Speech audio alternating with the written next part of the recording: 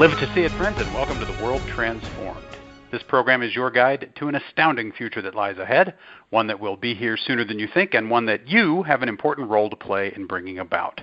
At The World Transformed, we want to introduce you to what may be the greatest transformation of them all, the one that begins with considering and acting on the almost limitless possibilities that lie before us, and that ends somewhere beyond the reach of the human imagination. So, when does this amazing future begin? Well, today is the day. My name is Phil Bowermaster, and with me in the virtual studio is my co-author, co-futurist, and co-host, Stephen Gordon. Hello, Stephen. Hey, Phil. How are you? Well, I am super fantastic. Happy Friday. How are you, my friend? Man, I am doing great.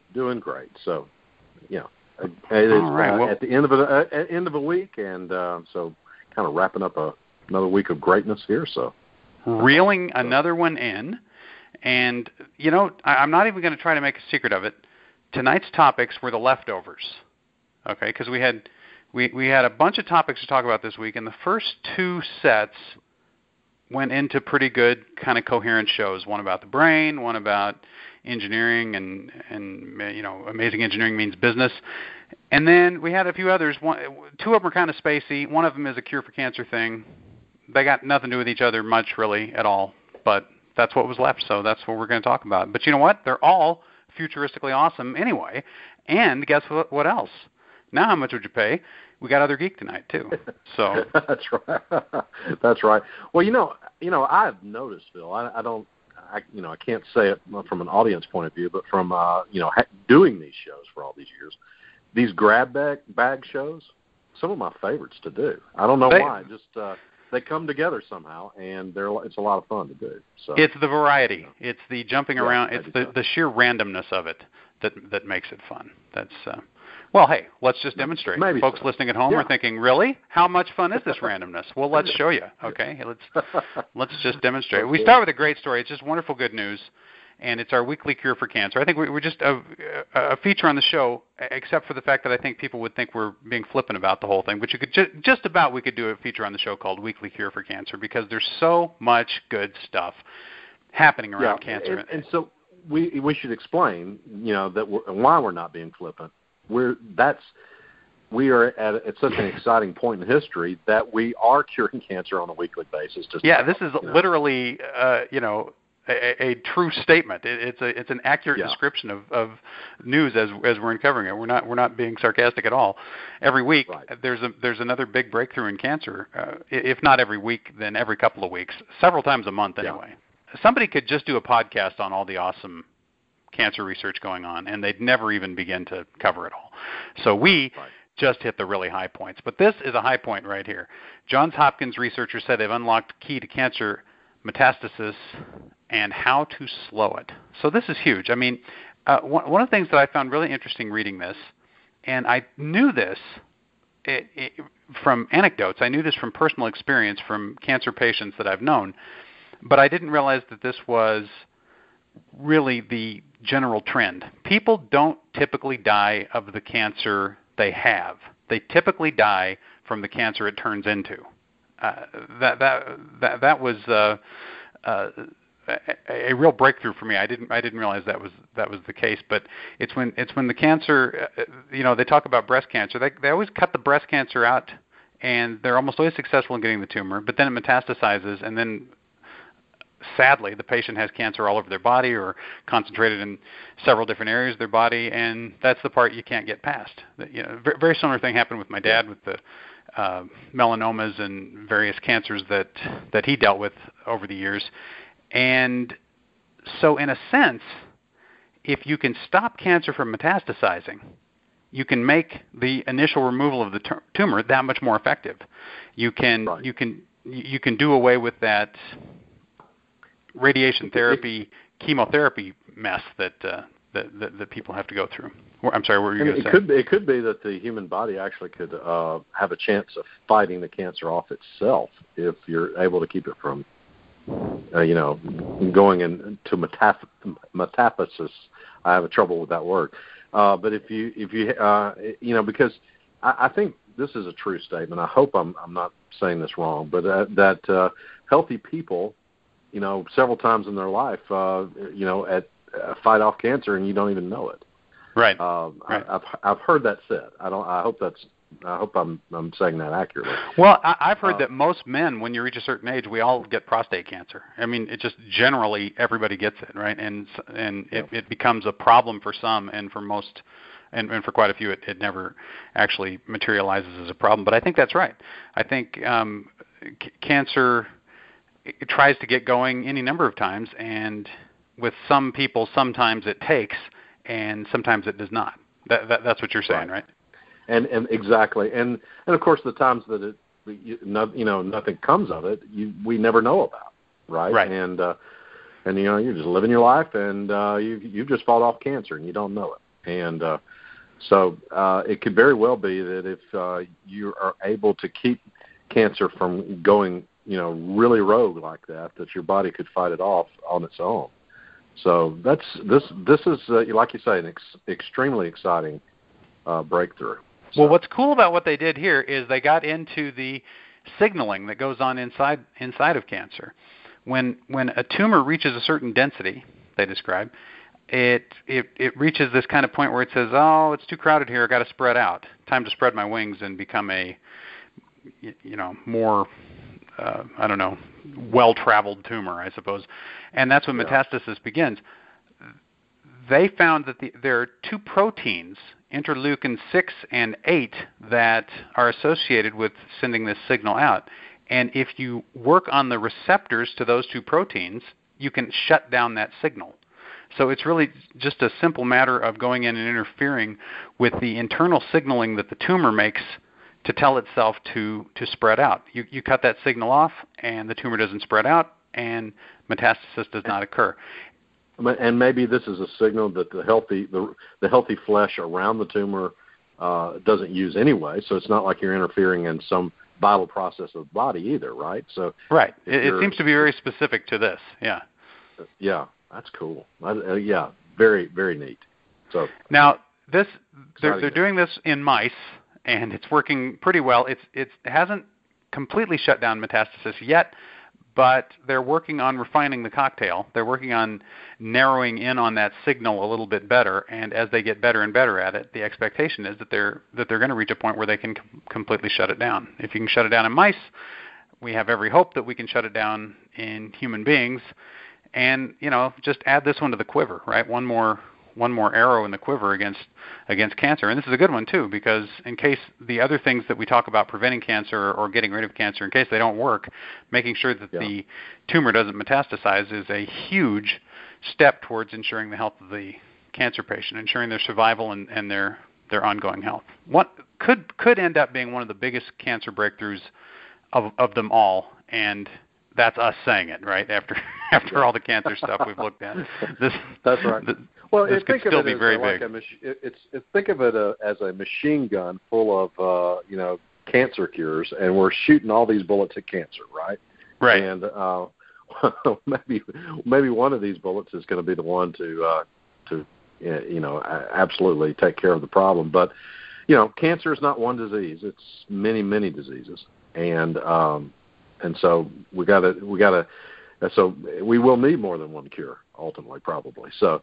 But this is keep them coming. Absolutely. Keep them coming. That's right. Yeah. Let's keep them going. Okay. Well, next up is we've got the story that gave our show its name tonight. This is just such an evocative image that this headline contains. New evidence that all stars are born in pairs. Isn't there something poetic about that? When you read that, it's like, every star is a twin. This is interesting. We don't. This has not been learned through observation. They haven't seen every single star forming is born in pairs. Rather, it's a set of statistical models that they've run on looking at populations of stars as they're built out in the Perseus molecular cloud. And the only model they've been able to build that makes any sense of it is one that says, every time a star forms, it's forming with a twin. This is the only way you can get to the population of stars that we currently see there. This is the only way it would make sense. Apparently, is if stars occur in twins. Now we know there are a lot of binary stars out there. Our nearest neighbor in space is a kind of a 3-star system, Alpha Centauri, and there are a lot of twin stars, a lot of double star systems. But apparently, just because two stars start out together, they don't necessarily stay all that close to each other.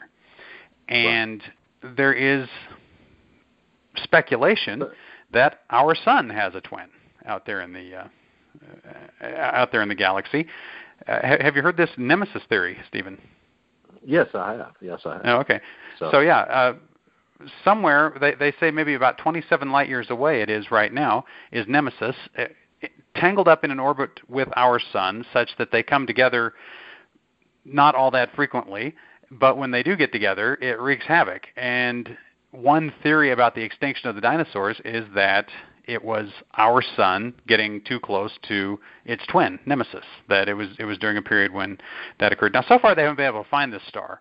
So you would think if it was out there, we'd be able to see it, we'd be able to track its movement, and we would. It could be a brown dwarf or something. Brown dwarves they shine, but so faintly that it would be hard to spot. Yes, it would be hard to spot. So maybe that's something like what we're talking about. So it's an interesting theory. Definitely. It is, and it just goes to show you we're learning a lot about the galaxy as we go. A few years ago, we didn't know that there were so many planets. Now we know there's planets everywhere. It seems like every star has a planet. Couldn't have said that as a rule before we started making observations. And now here's potentially another rule. Maybe stars always occur in twins. Or maybe they occur in twins or triplets. Who knows? Maybe there are even rarer, larger groups. But it's interesting to think that single stars rarely, if ever, form. That seems kind of counterintuitive. I wouldn't have guessed that, would you? Yeah, and it seems that what we're learning about planet formation is that you just about have to have planets when stars form, because the material that makes the star forms most of the material, or a large portion of the material goes together to form the star that's in the center, but not all of that material is ever going to get to the center, and the remaining material coalesces into planets. But it's interesting that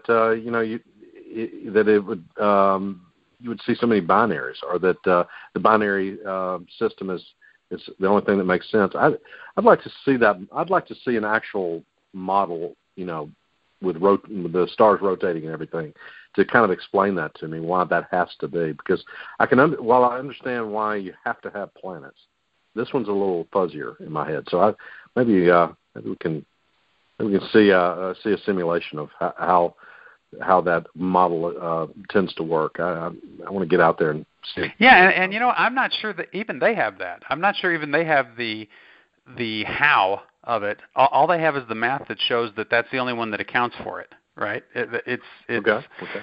We know that if you assume that stars always form in pairs, if you start with that assumption, plug that in, and then you look at the stars as formed by the Perseus molecular cloud, it maps, right? So it's kind of like these climate models, right? They talk about if you run them in reverse, do you get the same results? Are they predictive of what comes next?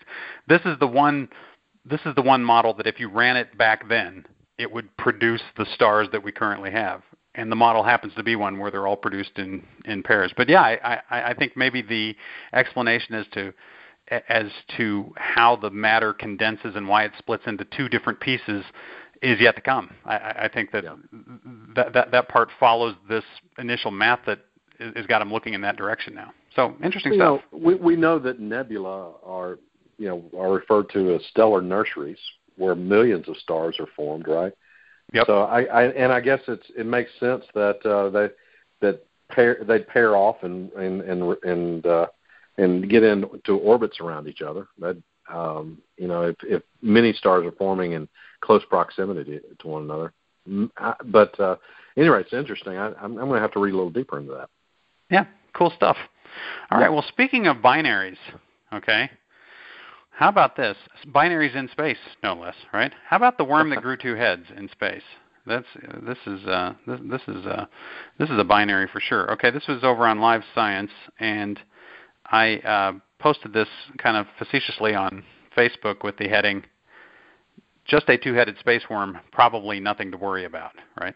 But this is interesting. Up in the International Space Station, doing some experiments with flatworms, because they're one of the great things to do experiments with. Let's face it. And these flatworms, it's their big chance to go into space and have some adventures. So it's great for everybody. Well, what are the things you do with flatworms? One of the things is you cut them up because they regenerate. Every piece of a flatworm you cut off is supposed to grow into a new flatworm. But here's something interesting happened. They cut a piece off a flatworm, and it grew into a new one, but it grew a head on both ends. It became a two-headed flatworm, which is an unusual thing to have happen. I think it rarely, if ever, happens on Earth. And we're wondering, is this something that the radiation in space may have accounted for? Is it something that the lack of gravity may have accounted for? You start looking at that and you say, well, what's different up here in space? And what does this tell us about the kind of mutagenic nature of a low Earth orbit environment? Is this, if flatworms start growing double heads, do we have to worry about someday if there's a space colony up there, what kind of children people are going to be producing, right? Does it speak to that, or is it just a wacky coincidence? Well, it's one data point, so it's not really enough to draw any conclusions from, but it's enough to kind of get the conversation going, I suppose. And certainly enough to get them to continue working with flatworms. It's an interesting result, isn't it? So, no doubt the experiments will continue with flatworms. So, for sure, yeah. Maybe we'll get a three-headed flatworm. I don't know. That seems unlikely because they only have one end. I mean, that would be they only have two ends. It would be a truly mutated flatworm at that point. And I think when they start doing that, when they start growing a third head, shut it down. Okay, that's my advice. That's where it really does start to feel like a movie at the drive-in, I think, when the in fact, it may be too late by the time it grows that third head. I kid, but interesting stuff, and it's interesting to see that there are differences out in space, that you can get results for experiments, not just in the physical sciences but in biology, that you weren't expecting and weren't looking for, and it's just more evidence that, if for no other reason, the International Space Station is a wonderful resource to have because it's such an awesome lab. It's a lab where we can do experiments that we otherwise would not be able to do, and we can learn things that otherwise we'd have no way of finding them out.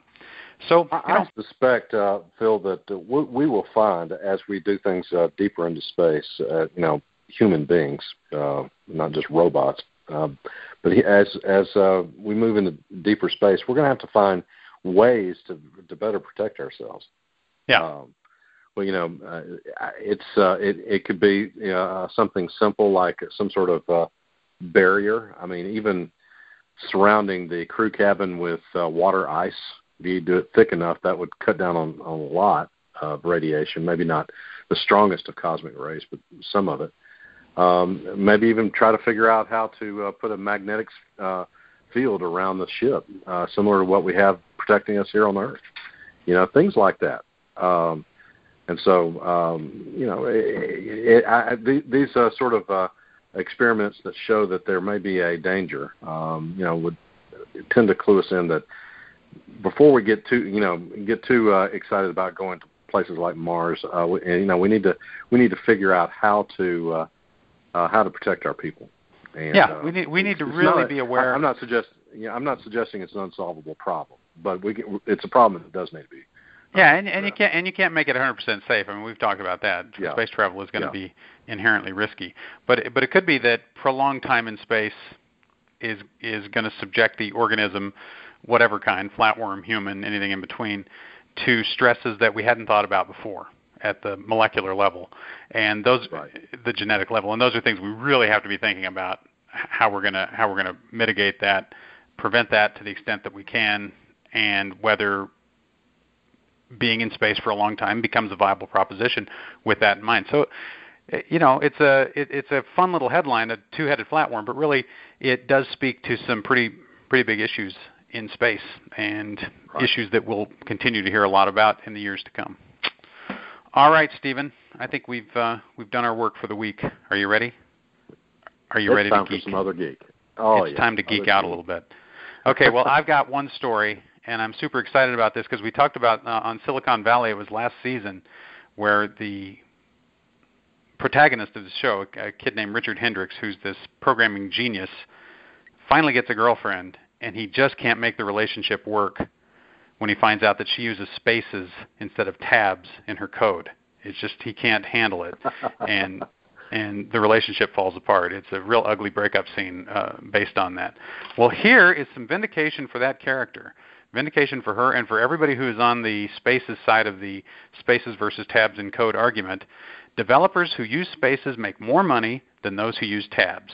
And this was at the Stack Overflow blog, and, they just, pretty simple survey of programmers. How much do you make?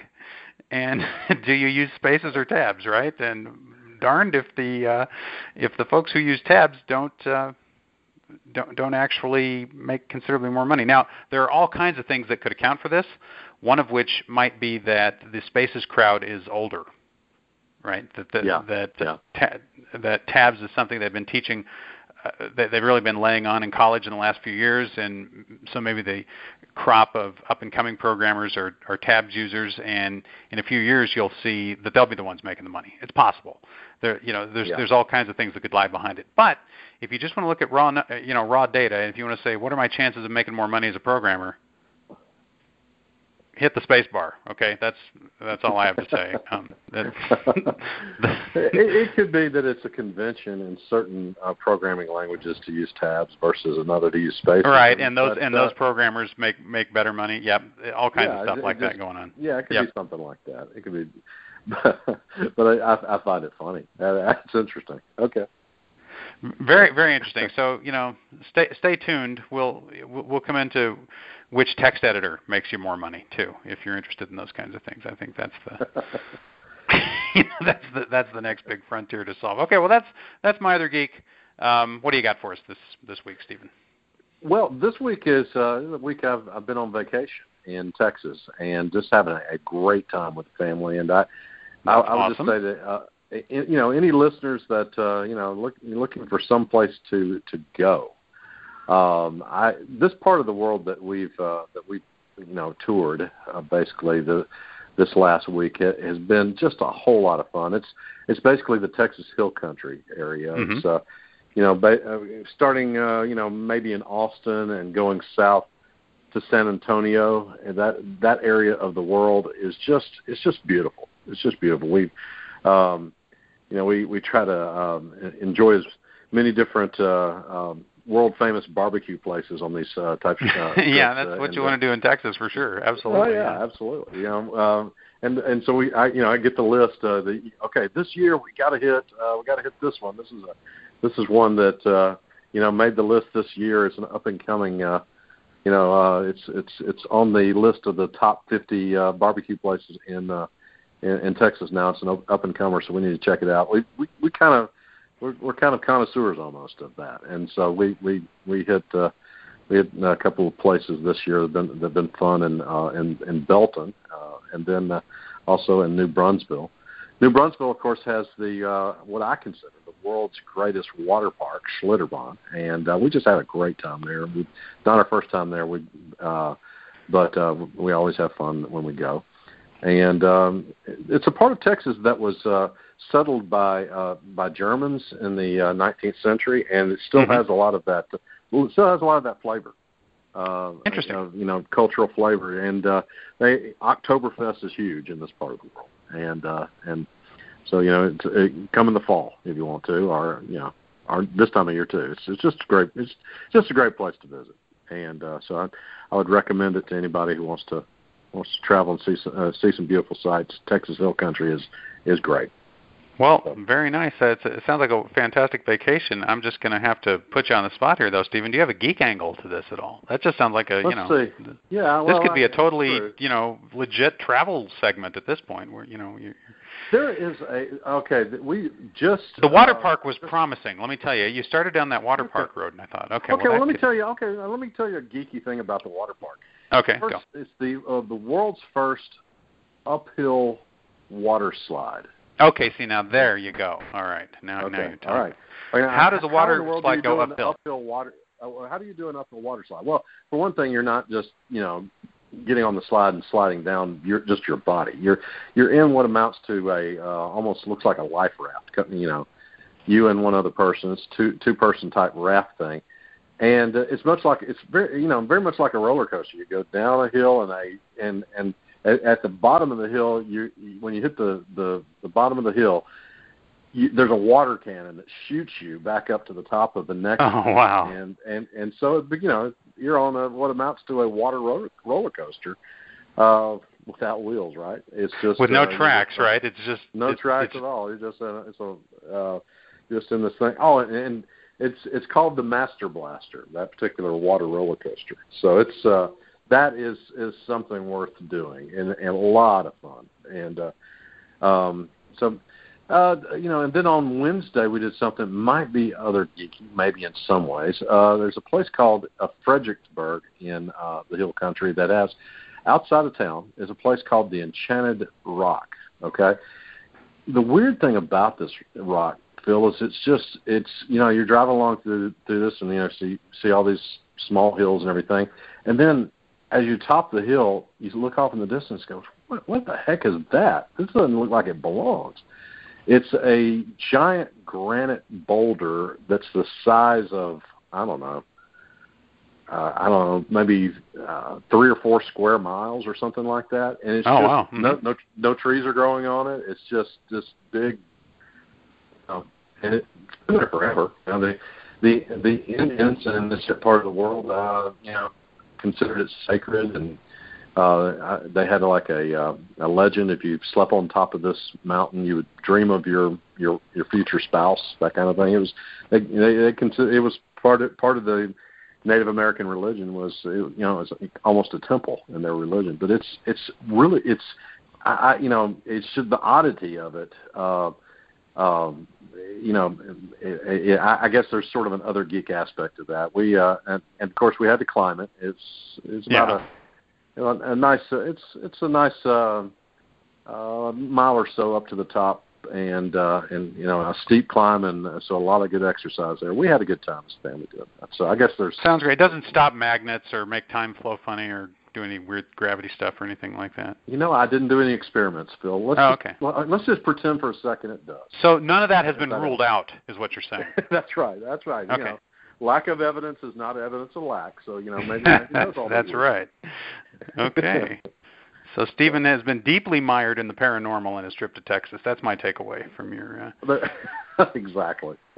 From your vacation report. Well, cool stuff. I'm glad you guys are having a good time. It sounds like enjoy your time there. And if you see any more marvels, be sure to report on them next week, because we're always eager to hear what's going on. All right. Well, hey, it's been a fun week. It's been great talking with you. It's been great having you all with us. We're going to be back next week with a couple or 3 brand new shows. Look forward to being with you all then. And until next time, live to see it.